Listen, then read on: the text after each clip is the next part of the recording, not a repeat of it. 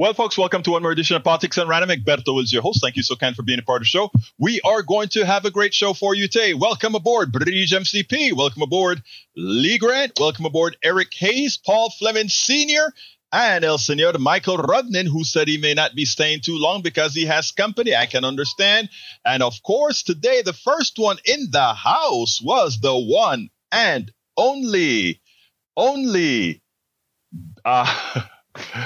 it scrolled up. Yvette Avery Harrod says, good afternoon, PDR Posse. Good afternoon, Yvette Avery Harrod. It's great to see you here. Bridge MCP says, Egberto Ashley is really working it, getting stronger every day. Yes, my dear, beautiful daughter is actually doing that good work. And I mean, I just feel great that she's out there working and doing all the stuff that she's doing. It is great. And I want her to continue. And, you know, she's doing a good job. She's doing a good job. Anyhow, let's see what else we got here. The many times Ken Paxton refused to defend, from Paul Fleming, to defend Texas agencies in court. The Texas Attorney General said he's back to work after his recent acquittal, but his office has repeatedly declined to fulfill one of its key duties, representing state agencies who are being sued. Does that surprise you? I don't think so. What else have we got here from my dear peeps? We have Lee Grant says, Biden admin is in denial over the border. No, it's not in denial. We have a rush coming through the border, but we knew that rush was coming because a lot of Venezuelans are crossing into Darien. That is the province. That's in Panama. The province right next to my province, which is Colon. They're going from Darien to Panama province, and then Panama are putting them in buses over to Costa Rica. Costa Rica in buses over to Nicaragua. Nicaragua in bus. And again, that's what they're doing, right? Because Panama is just a transport route for the migration going north. So every country that is south of the United States just let the people pass through. It costs them $35, $40 to go from Panama City to the Costa Rican border. $40, that's what it costs them. It costs them $300 and something for the crooks in Darien to get them across that thick forest. That's what's going on right now. If America wants to stop that travel from Venezuela, which is mostly from Venezuela right now, right up the gut of Central America into Mexico, into the States, they could mitigate it, creating relationships with Venezuela. But you keep what's going on in Venezuela, it's going to happen. And we are very responsible for a lot of what's happening in Venezuela. You can talk about the communists, socialists, all that good stuff. We are very responsible for what's going on over there. Julia Hewitt, welcome aboard, Julia Hewitt. Wow, that almost sounds like somebody I know, but she is not Julia, but, well, I'll leave that just in case a person is trying to make the name a little bit less than you know what. Anyway, welcome aboard, Julia Hewitt. All right, Bridge MCP says, if you want to push fair trade treaties and for corporations to uphold fair trade contracts, go for it. Meantime, the need for EVs won't diminish. Child labor overseas is a problem. I think what I better read first is what Eric Hayes said. Eric Hayes said the following. EV administration by our government. I want to make sure and read the first one that he put there. EV administration by our government signs most of for Africa child labor mines versus union American workers do it in America. Why? To offload the climate-related optics. Thought our government was in favor of EV and union jobs. Well, that is a reality. That rhetoric does not prove reality. All right, let's dissect what Eric Hayes tried to say, because what he's tried to say has some nuggets of truth in there. All right, I repeat, it has nuggets of truth in it. Here's what he's talking about. A lot of the rare earths, etc., that's used to create batteries and other things are produced in Africa. or rather, are mined in Africa, because that's where you have, look, the richest continent is Africa. Everybody else really needs Africa, right? And that's why you have a lot of African TikTokers and African scholars now are saying, stop referring to us as poor.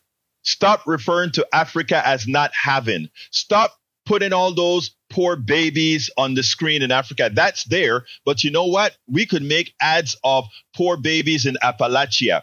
We could show poor babies in Sudan. We can show poor babies in not Yugoslavia anymore, Bosnia-Herzegovina. We can show poor babies in America. You'll find a problem finding it in Canada, given that Canada is, for all practical purposes, a humane country that takes care of all of its own. But you can find this degeneracy all over, not just in Africa, but right here where we live. So a lot of African scholars now are saying, stop calling us poor. We are rich. We are so rich that all the colonial powers invade us to take our riches away. That is going on top of what Brother Eric is talking about now. Okay, a lot of mining goes on there, and a lot of capitalists, including African capitalists and American capitalists, they go to Africa and mine at cheap labor. What is it that Alan Greenspan says? Capitalism is an efficient allocation of resources, which means get the resources at the cheapest, most efficient level that you can. And in Africa, where you have where there are not efficient child labor laws, etc., that's what capitalism does. It'll have them in the mines. It has them all over the place. That's one issue, as Bridge MCP points out quite well. That is one issue.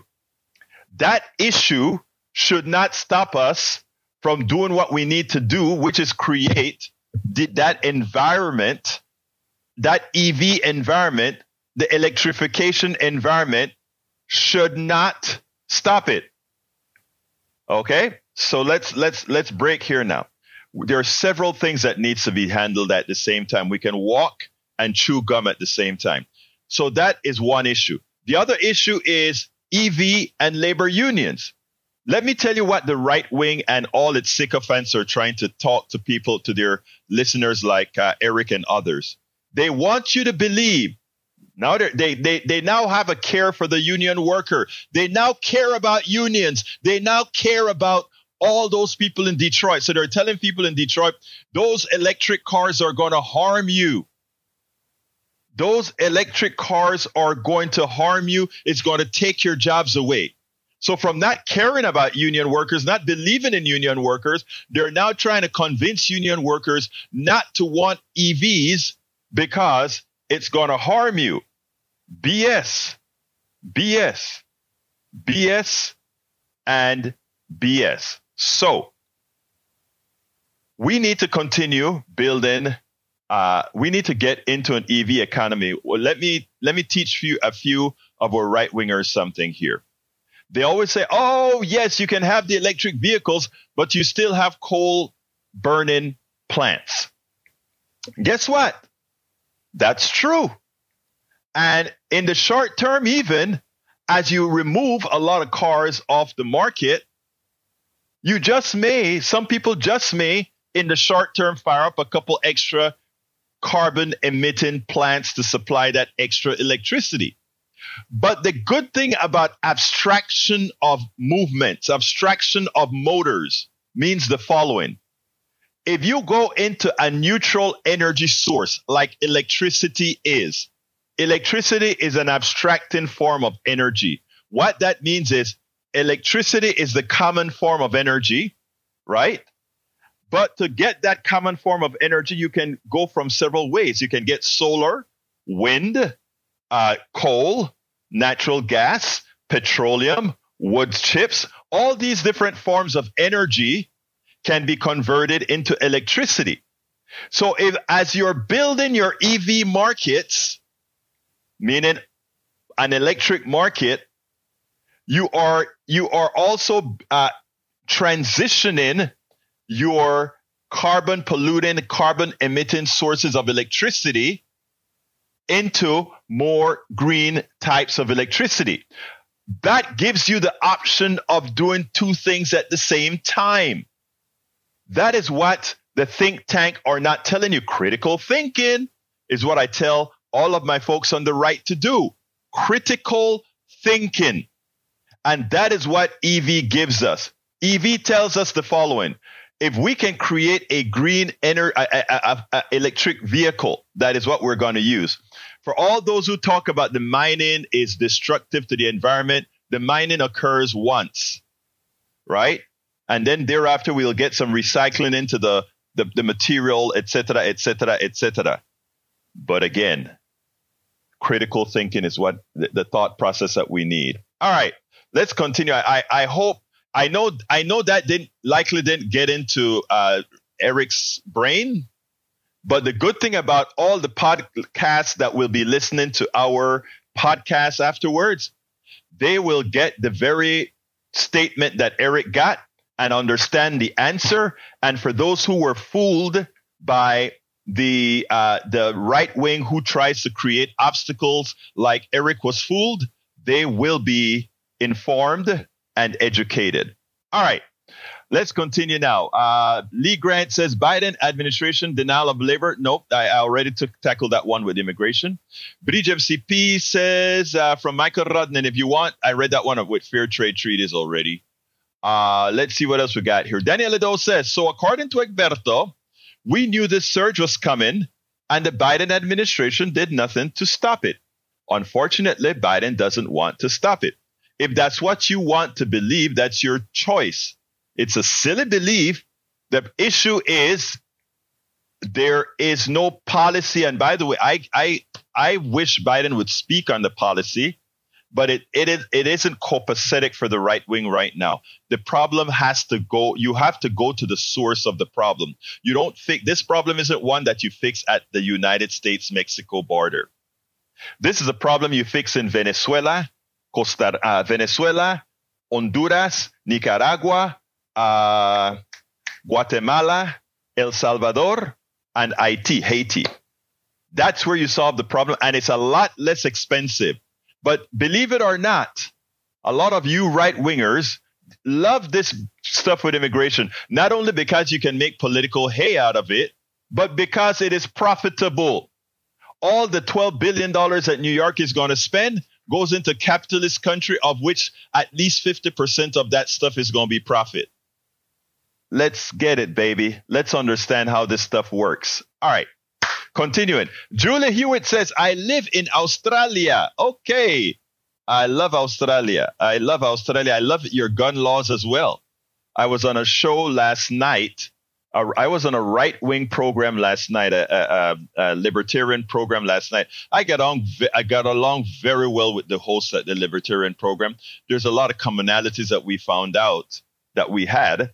Of course, he still had a little bit of conspiracy theories that he believed in, but that we established a rapport and that he's going to carry our blogs as well because we agreed that we want to be open. I love it. You know, middle ground, not middle ground, but communication. That's what it's all about. I love the guy. All right. Daniel Ado says, so according to Egberto, no, I read that one already. Let's see what else we got here. We got Paul Fleming says the United Auto Workers has filed a labor complaint against Tim Scott for saying, you strike, you're fired. The statement by Scott violates a federal labor law since he is an employer and you cannot discriminate against employees for striking. I love it. They're going to get that sucker. That's a good one. Daniel says, no, America can show millions of dead babies. Yeah, I know. You know why they can show millions of dead babies? Because they kill them. You know how they kill them? Underfeeding the living. Not making sure that we have gun laws that protect our kids. We killed hundreds of thousands of kids. You're right about that, Daniel. It's just not. We're not talking fetuses. We're talking living kids. Republican policies have killed so many kids that were born. It's astounding. It's amazing. If you take a look at the fentanyl epidemic, That's the fault of Republicans. How? Because you don't, instead of treating things the way they should, giving people hope, making sure that they have options, you prevent that. So they have no options anymore, and they feel like they have to soothe their pain. You pass laws that allow the drug companies who created these venoms to exist. So you're right, Daniel. America can show millions of dead babies and dead adults as well. Thank you for telling the truth. Eric K says 113 billion. Where are the U.S. investment? That's crap. All right. Julie Hewitt says we are only rich until our land is depleted from mining. Yeah. And you know which land is almost, it would take us not generations, but siglos, centuries to do any kind of depletion. And by the time that occurs, we would have learned how to reconfigure elements to reconstitute the things that we use. Africa is almost limitless with resources. And I'm talking about, when I say limitless, I'm talking about, of course, within hundreds of thousands of years. All right. Michael Ruddin says conservatives don't seem to like the shift from internal combustion engines to electronic vehicles. Conservatives also like to pretend they care about children. How about how Republicans consistently vote against social welfare spending to prevent childhood distress, such as funding school lunches programs, shows it's nothing but sloganeering. Of course, and that's what I was saying earlier, Radnin. What I said earlier is what happens. And what happens is they do a good talk, but they never put their money except to give it to the wealthy. That's a statement of fact. Let's see what else we got here. Michael Ronda says, replying to Paul Fleming, Biden helps union pensions to the tune of $86 billion. Yeah. Spreading the news. This should be the ad in favor of Joe Biden and Democrats. Republicans are so out of touch that they don't understand the simple concept. People like it when government does good for people. And guess what's gaining in popularity again? Unions. What's gaining in popularity again? Unions. People are starting to realize a pilfer that is occurring from the Republicans and the plutocracy. All right, continuing. We got Brit says, I already read that one. She reposted that. Julie Hewitt says, those Republicans will harm you. True. We need some coal burning plants while we transition. Again, like I said, in America, we don't need the coal burning plants because we have ample sources of wind power, hydropower, solar power, thermal power. I mean, Yellowstone, the amount of energy we can generate from Yellowstone if we so chose to do. Remember I said that the problem is capitalism. The way it works is, let's give an example. The energy companies right now, they have easy money from drilling oil and taking it out of the ground. It's very, very cheap to do that. Even if you go deep well, compared to the vast amount of oil they're going to pull out of the ground for those very expensive deep wells, it's like pulling water, especially since those wells under that type of pressure, the water is easy to get to. I mean, the oil is easy to get to after you break the seal, right?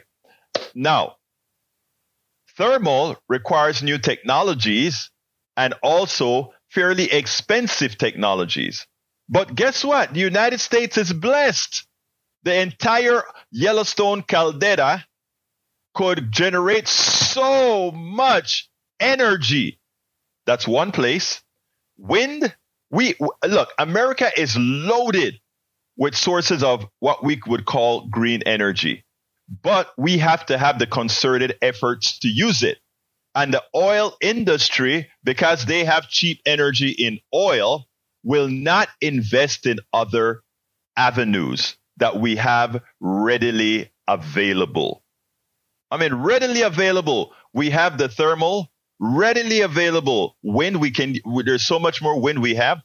Texas, after being the leading state in wind energy, because of the oil companies, they want to make it more difficult for you to transmit your energy from your windmill onto the grid. Even as we're having grid problems, it shows you what lousy Republican policy is all about. All right, continuing. Let's go ahead with Para ver. We have Paul Fleming says, 1A Republican investigation has found that the Supreme Court,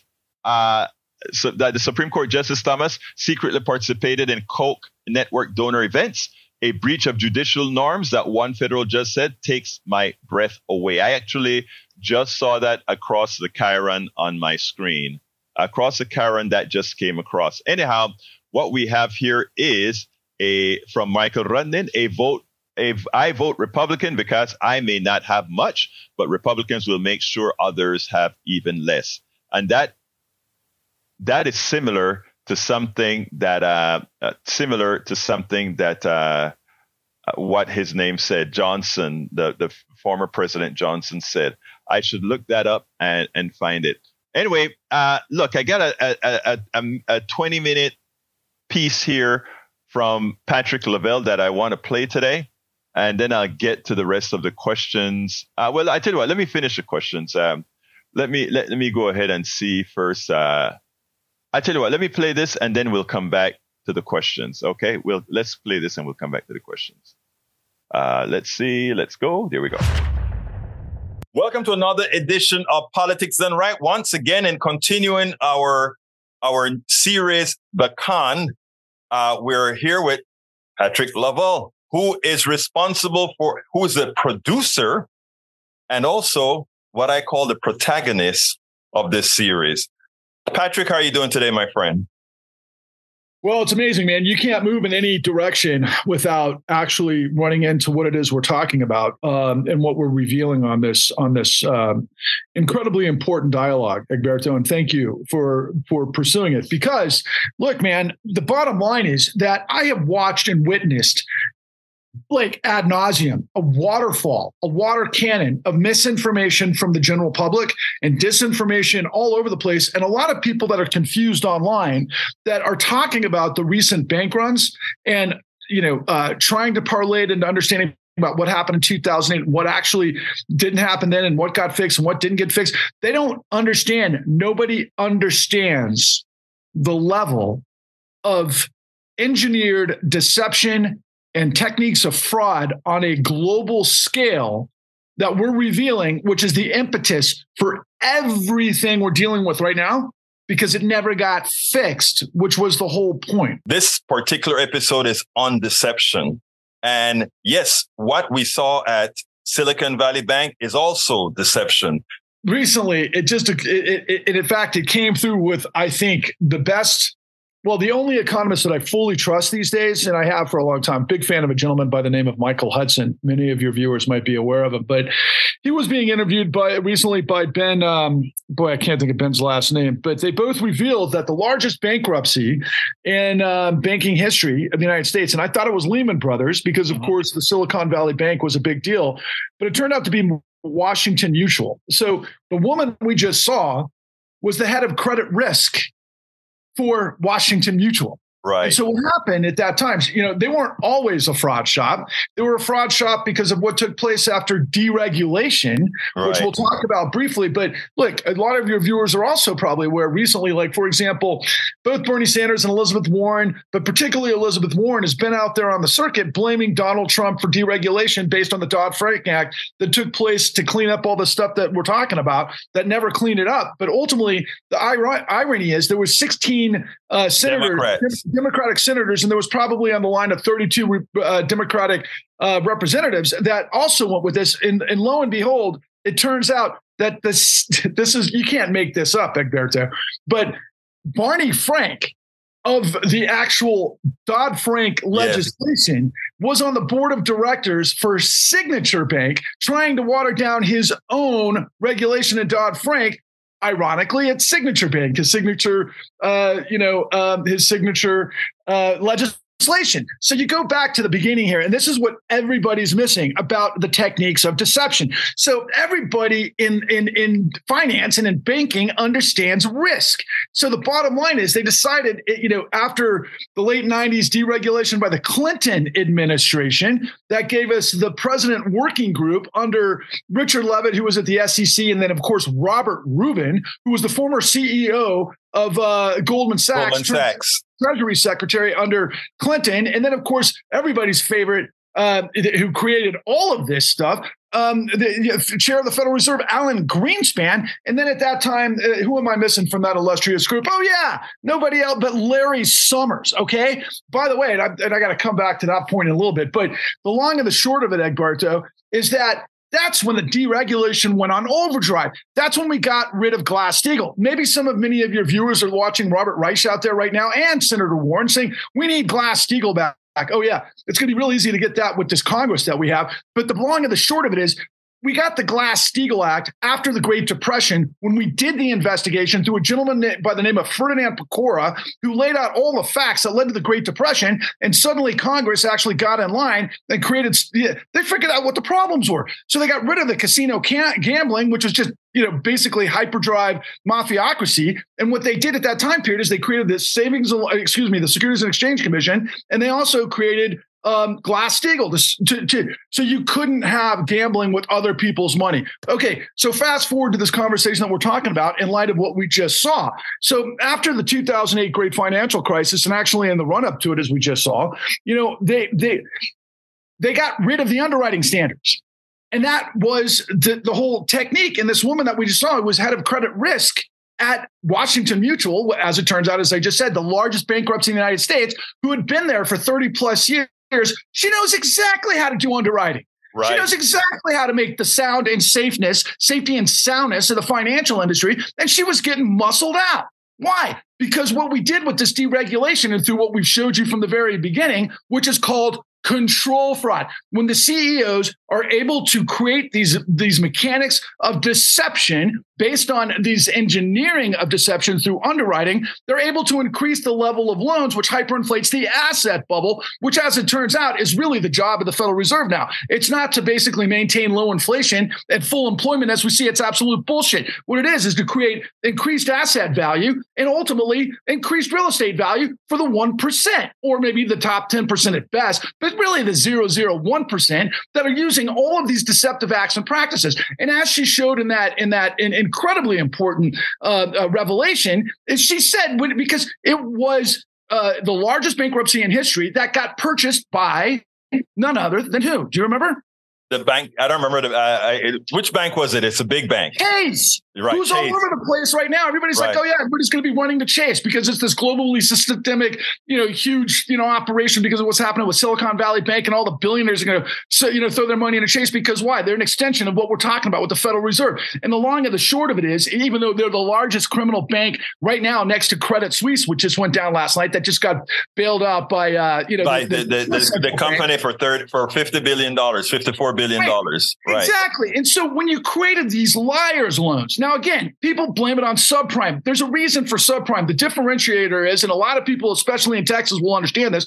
If you're a wildcatter and you're like selling, oil rigs or whatever, or maybe pipelines and everything else, and you're a commission guy, your income is lumpy. Sometimes you're way up, sometimes you're kind of here, sometimes you're down, whatever. And there's a way to lend against that, and there's a way to price that risk, right? Just because somebody's up and down, then they're not monthly, doesn't mean they're a bad credit risk. They're just going to have a different kind of a lumpy way to pay things back. And that goes for, quite frankly, minorities too, right? You can have a minority, for example, and I don't mean to blanket, but I'm just saying, let's say let me just put it this way. Take that comment back about minorities and think of it this way. Low-income neighborhoods. Maybe there's people in low-income neighborhoods that have jobs, 3 or 4 jobs. That doesn't mean they can't pay things back. That just doesn't mean they don't have huge amounts of income and great buffer in their bank account. They just have to pay back accordingly, which then, of course, in all manners, levels of spectrum of our economy, you're supposed to price risk based accordingly. That's not what they did. They opened this up based on fees, based on control fraud, based on modern executive compensation to hyperinflate assets that they were moving because there was a $70 trillion appetite for all of these mortgage-backed securities in the 2008 era that generated $600 to $800 trillion in derivatives problems that ultimately blew up because, of course, that's not sustainable. And it's interesting. It's interesting what they did, the way they packaged these different derivatives and had some formula. I mean, these different securities, and had some formula that said we can mix the ones that have good credit references, the ones that have middle credit references, and the ones that we know are a piece of crap, and convert that into a high grade financial instrument.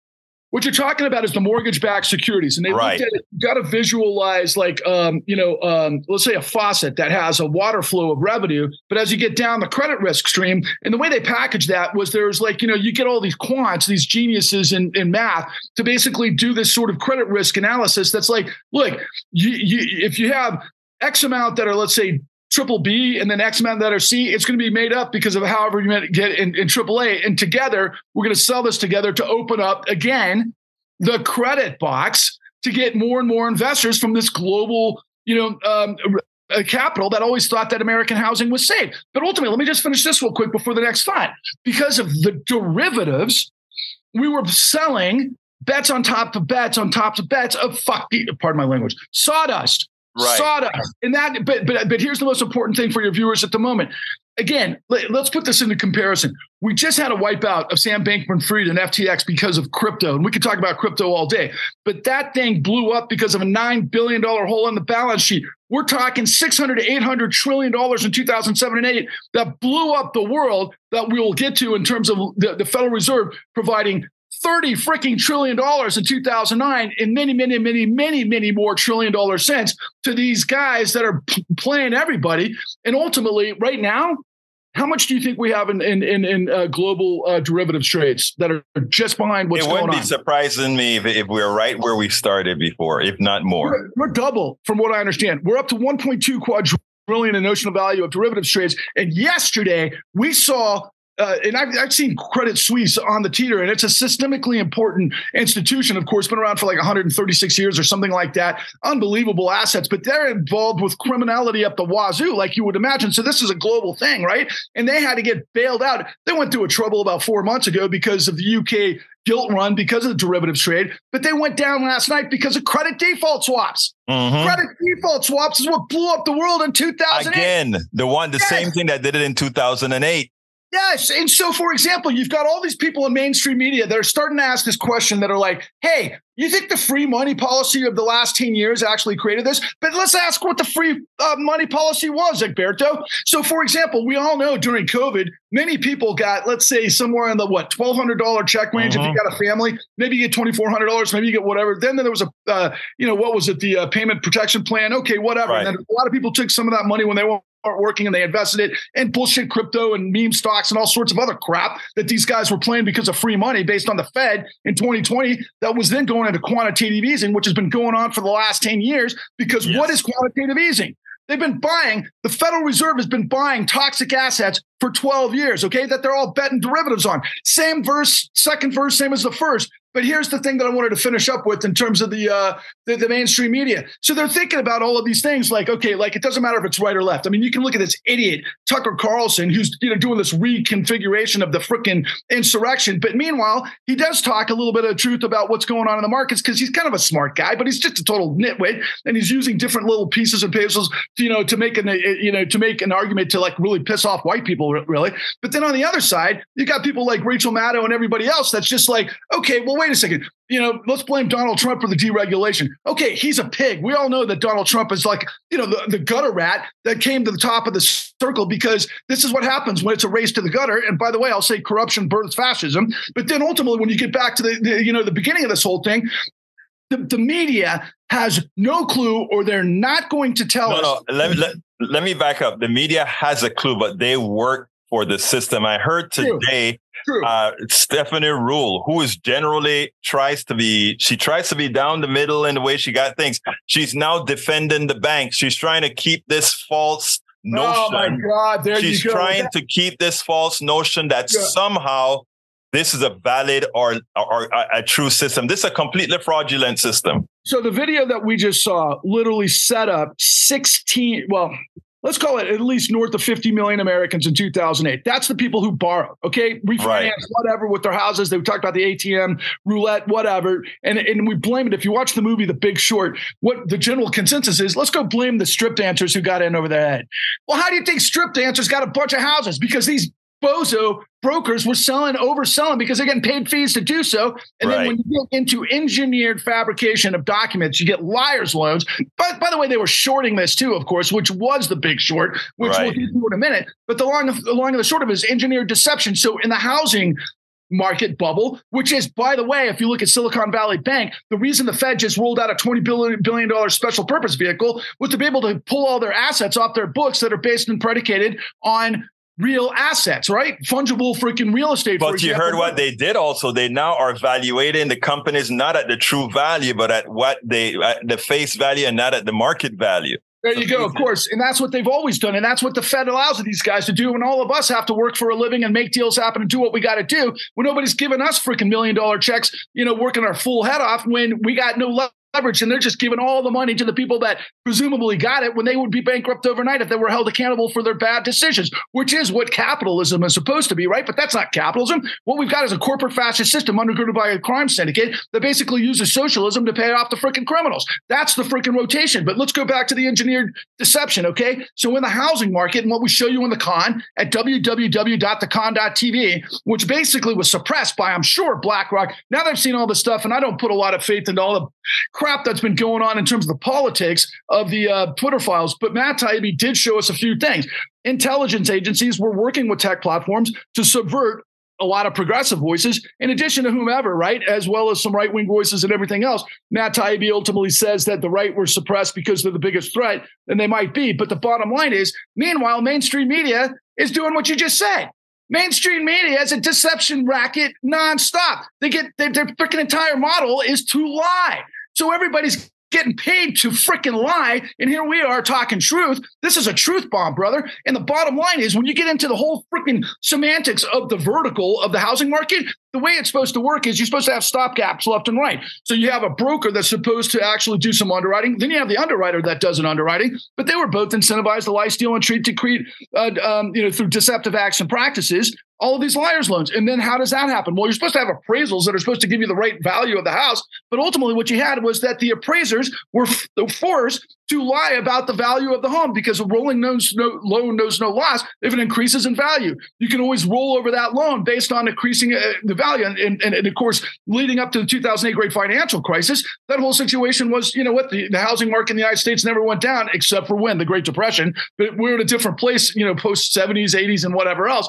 And along the line is that they were increasing this, and they were spinning it off to get fees and fees and fees. And then how do they do it with the stopgaps? Because aren't you supposed to have more cops on the beat that manage that, how this happens? Well, guess what? The credit rating agencies, one of which, Moody's, was owned by Warren Buffett, and Mr. Everybody, when the tide goes backwards, you can see everybody who's naked. Well, of course you can when you own the credit rating agency that's not looking inside the actual mortgage-backed securities freaking tranches that you just preference, that goes A, B, and C and everything else. And they knew they were liars' loans. An intern in college could have literally looked at any of these loans and realized, wait a second, that house that we were making a loan to was worth maybe $40,000 6 years ago. Now it's worth $250,000. What? And that's what they were doing over and over. And then last piece of the puzzle. Then they were selling these things in derivatives. And okay, so anybody who saw The Big Short, you see Margot Robbie in the bathtub talking about complicated derivative instruments, right? They're bets on bets on bets on bets on bets, and they're based on credit default swaps. And you can't buy insurance on your neighbor's home if you're going to burn the house down, sort of thing. But that's exactly what we did in finance, and that's what gave us the $600 trillion in derivatives that blew up the world. So where were the cops? They weren't, because of revolving door, because of corruption, they're a part of it, because of deregulation. And guess what, people? It never ended. I watched Michael Hudson last night, one of the greatest economists in the world, the only one that I really trust. And in his summation, after an hour and a half discussion, you know what he told the world?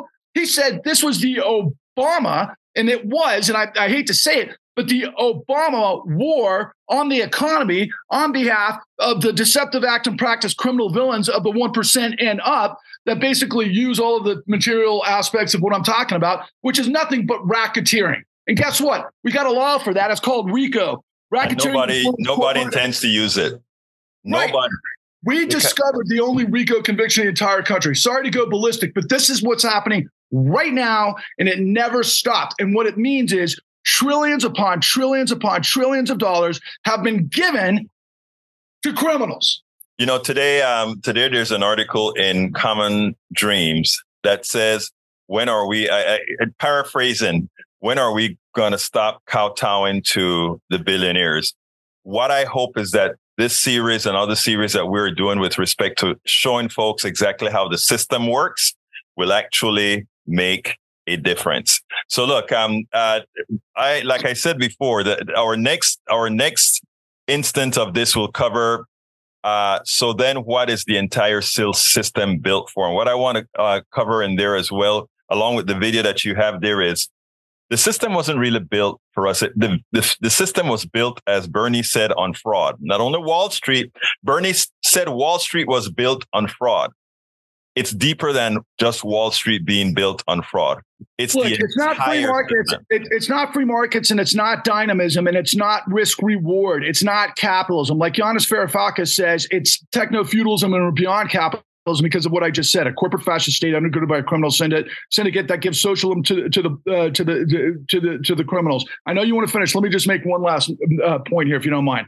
Listen, man, going back to the Civil War. Okay. After the Civil War, what followed, basically emancipation for the Emancipation Proclamation after the North won the Civil War. Well, we ended up with, what is it called? Oh my God. I can't even think of the term where, African Americans were set up with these liar's loans to basically keep them in bondage, which was sharecropping. Right.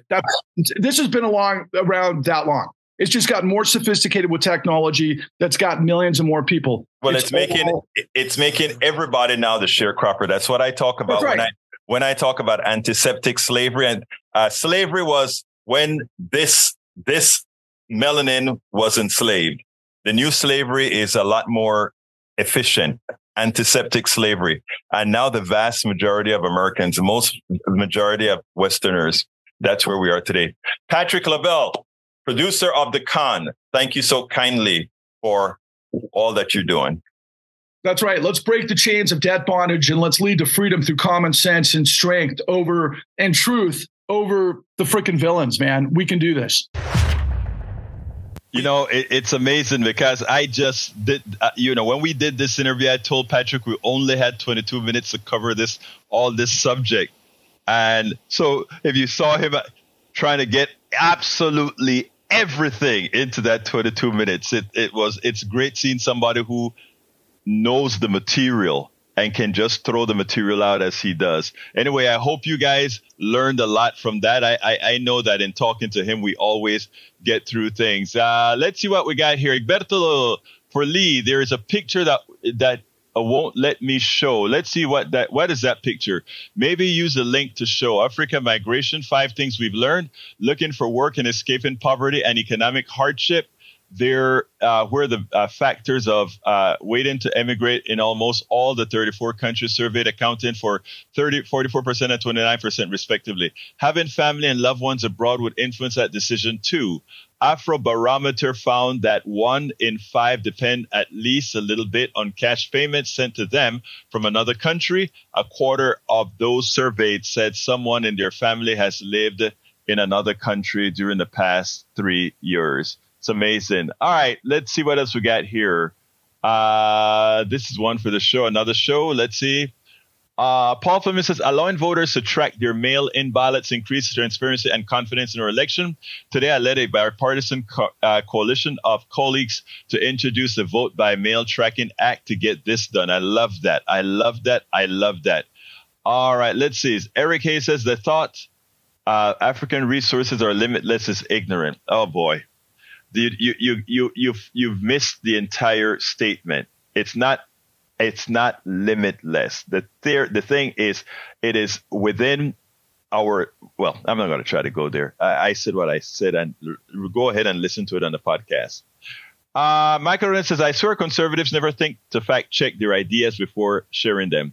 That is by design. Lee Grant says the worst thing you can do to a child is force them into a life of dependence on government.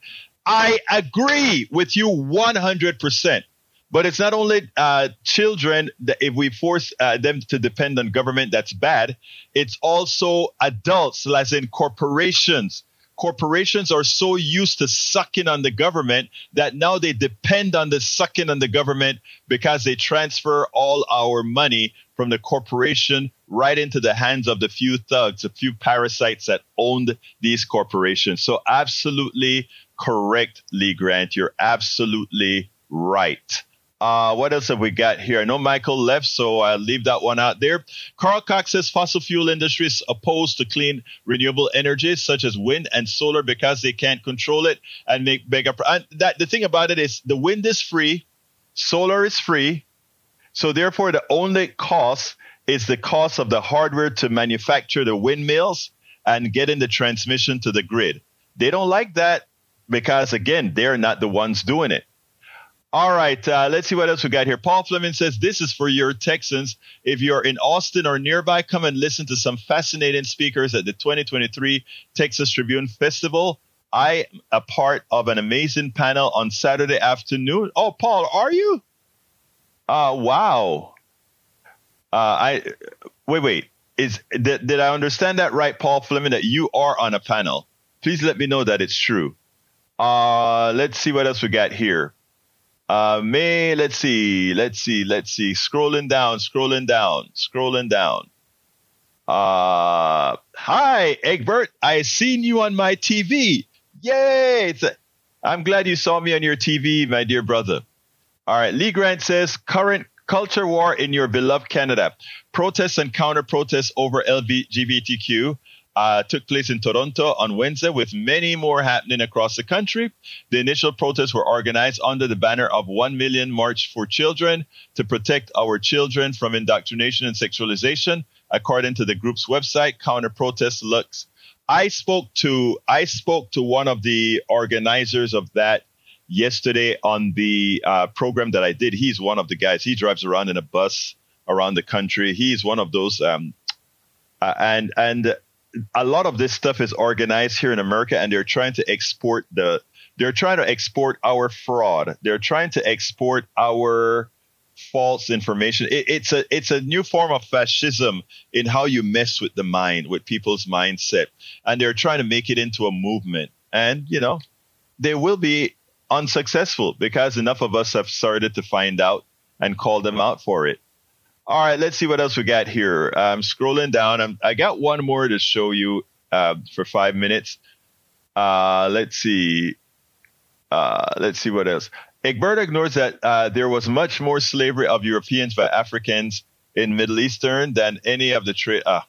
You keep reinventing history, sir. Let's see what else we got. Okay, I think it's time to hear my last video. No, that post was from Katie Fang. Oh, okay. Thank you. I didn't realize that it was from Katie Fang, but you posted it, but it's from Katie Fang. Got you. All right. Let's go ahead and listen to Ken Buck, a Republican who came out vociferously on the Judiciary panel a couple days ago in support of whom? Merrick Garland, in which he also pointed out, guess what, guys? You lost. Accept it and move on. One of your conservative Republicans told you. Here we go, and then we'll take it on the other side. Mr. Attorney General, welcome. And my friend and colleague from Colorado outlined your biography, I thought, very well. But he left out 2 points that I'd like to mention. One is not only did you lead the prosecution of the Oklahoma City bombing case, but in that case, the death penalty was asked for and actually received, and Timothy McVeigh was executed. Not exactly a Democrat priority to seek the death penalty in cases, but you did so because of the rule of law. You did so because the facts and the law demanded that you did so, and you followed the facts and the law in that situation. The other issue I wanted, or example in your bio that I wanted to point out, is my understanding that in your conference room, you have a portrait of Elliot Richardson. And the reason you have a portrait of Elliot Richardson is because he demanded that the Department of Justice stay independent from the Nixon administration. He had the backbone to stand up to the President of the United States and make sure that the Department of Justice would not become the government's lawyer. You put that portrait there soon after you became Attorney General because it was a signal. It was a signal to the world that you wanted to be known in the same way that others that had come before you were known. And frankly, one of the reasons I respect Attorney General Barr so much is because after January 6th, he made the very difficult decision to walk into the president's office and tell the president the election was not stolen. We have looked at this. And for that reason, he resigned before January 20th when power was turned over. But Mr. Attorney General, you're unable to answer some questions here, but I'll answer them for you.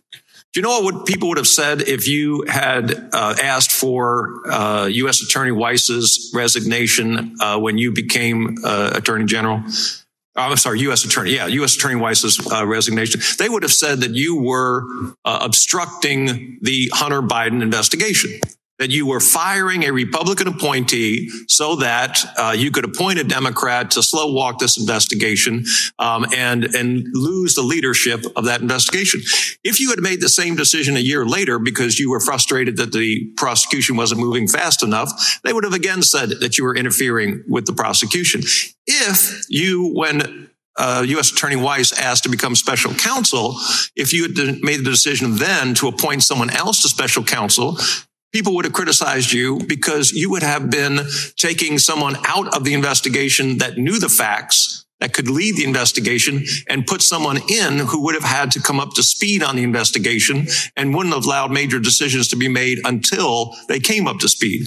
So in three different opportunities where you could have acted, you would have been criticized either way, whether you acted or did not act in that situation. Far from slow walking, really, once the Trump administration decided that that was the person leading the investigation, your hands were tied. You didn't have the opportunity to make a decision on the leadership of that investigation. But speaking of slow walking, I appreciate your reference in your opening remarks, your written opening remarks, to the Department of Justice strongly supports efforts by Congress to promote competition in digital markets by passing legislation to prohibit certain anti-competitive practices by dominant online platforms. You can't say who they are, but I can. Apple, Amazon, Facebook, and Google are monopolies, and they have been harming this country and harming competition in that particular market for years. And Congress for 5 years has been investigating and offering bills on that subject. They spent $250 million, according to reports, in the last Congress to defeat those bills. And now we do nothing in this Congress to try to deal with that very serious issue.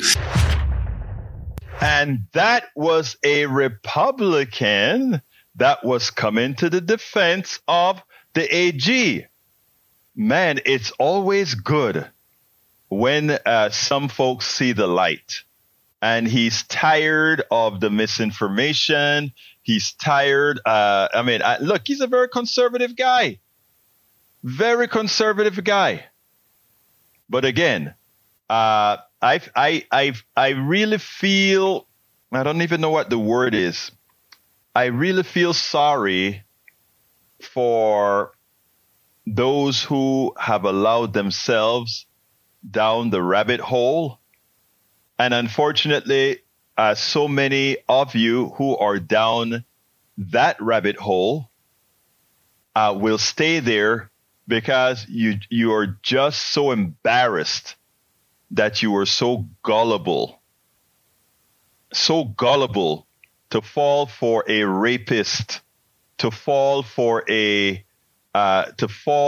an evil person, somebody who doesn't know how to treat women, somebody who cares little about anybody else.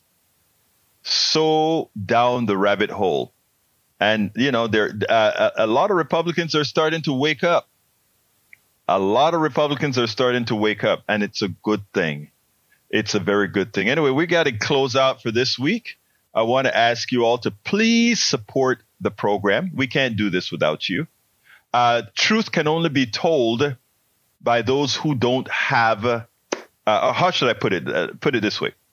The mainstream media can only do what they can do. I mean, if they're taking ads for big pharma, if they're taking ads for big oil, there's just so much that they can tell you. There's just so much truth that they can tell you. Independent media is the only solution. And that's what we do. We come out and we tell you the truth, not only on a daily program, but we also make sure to blog all over the place. to make sure that information gets out there. But we need your support to continue doing this. It is, we do it on the cheap compared to what the mainstream media costs. We do it on the very cheap. So I ask you so kindly to support what we do. And you can support what we do by going to politicsdoneright.com/support, politicsdoneright.com/support. And that gives you many different options in which you can make sure that we stay doing what we do here. And you can also subscribe to our newsletter at politicsdoneright.com/newsletter. Please remember, the newsletter, yes, you get a newsletter at 5 every morning during the weekdays telling you what's going to be on the KPFT show. But likewise, you get access to every book that I write. Right now, I have 2 books that up there, but I'm going to put all 5 of the books that I have written. It takes a while to get it up there. And all of that you get for your subscription to my newsletter, as well as any new book that I come out. As a subscriber, every new book that I write will be on that Substack, that newsletter. So please, you'll be doing several things. You'll be supporting the free access to information. You'll be supporting the truth being dispelled, or the truth being placed out there. You'll be supporting all the blogs that we use to seed the internet with all the information that needs to go out there. So it's so important that you support what we do. Again, several ways. Again, go to politicsdoneright.com/support. That gives you all the different methods that you can use to support us. Or go to politicsdoneright.com/newsletter and please subscribe to our newsletter. I wish you a very, very, very happy weekend. And I'll see you. I'll be doing stuff over the weekend as well. But for those that watch just during the week, I'll see you on Monday. Thank you so kindly for being here. My name is Egberto Willies. This is Politics Done Right. And you guys know how I end this baby. I am what? We spend a lot of time deconstructing the news, trying to parse it into a form that everybody can understand. We try to find those little nitpicks where it flies above the fray, etc. If you really like these videos that we do, I want to ask a big favor. Please go ahead. Number 1, subscribe to our channel. And number 2, please join if you can. Thank you so kindly for watching. Keep watching. Please remember to share. We must populate the entire internet with our progressive message, a message that we know is what most Americans say that they want. So help us, please join.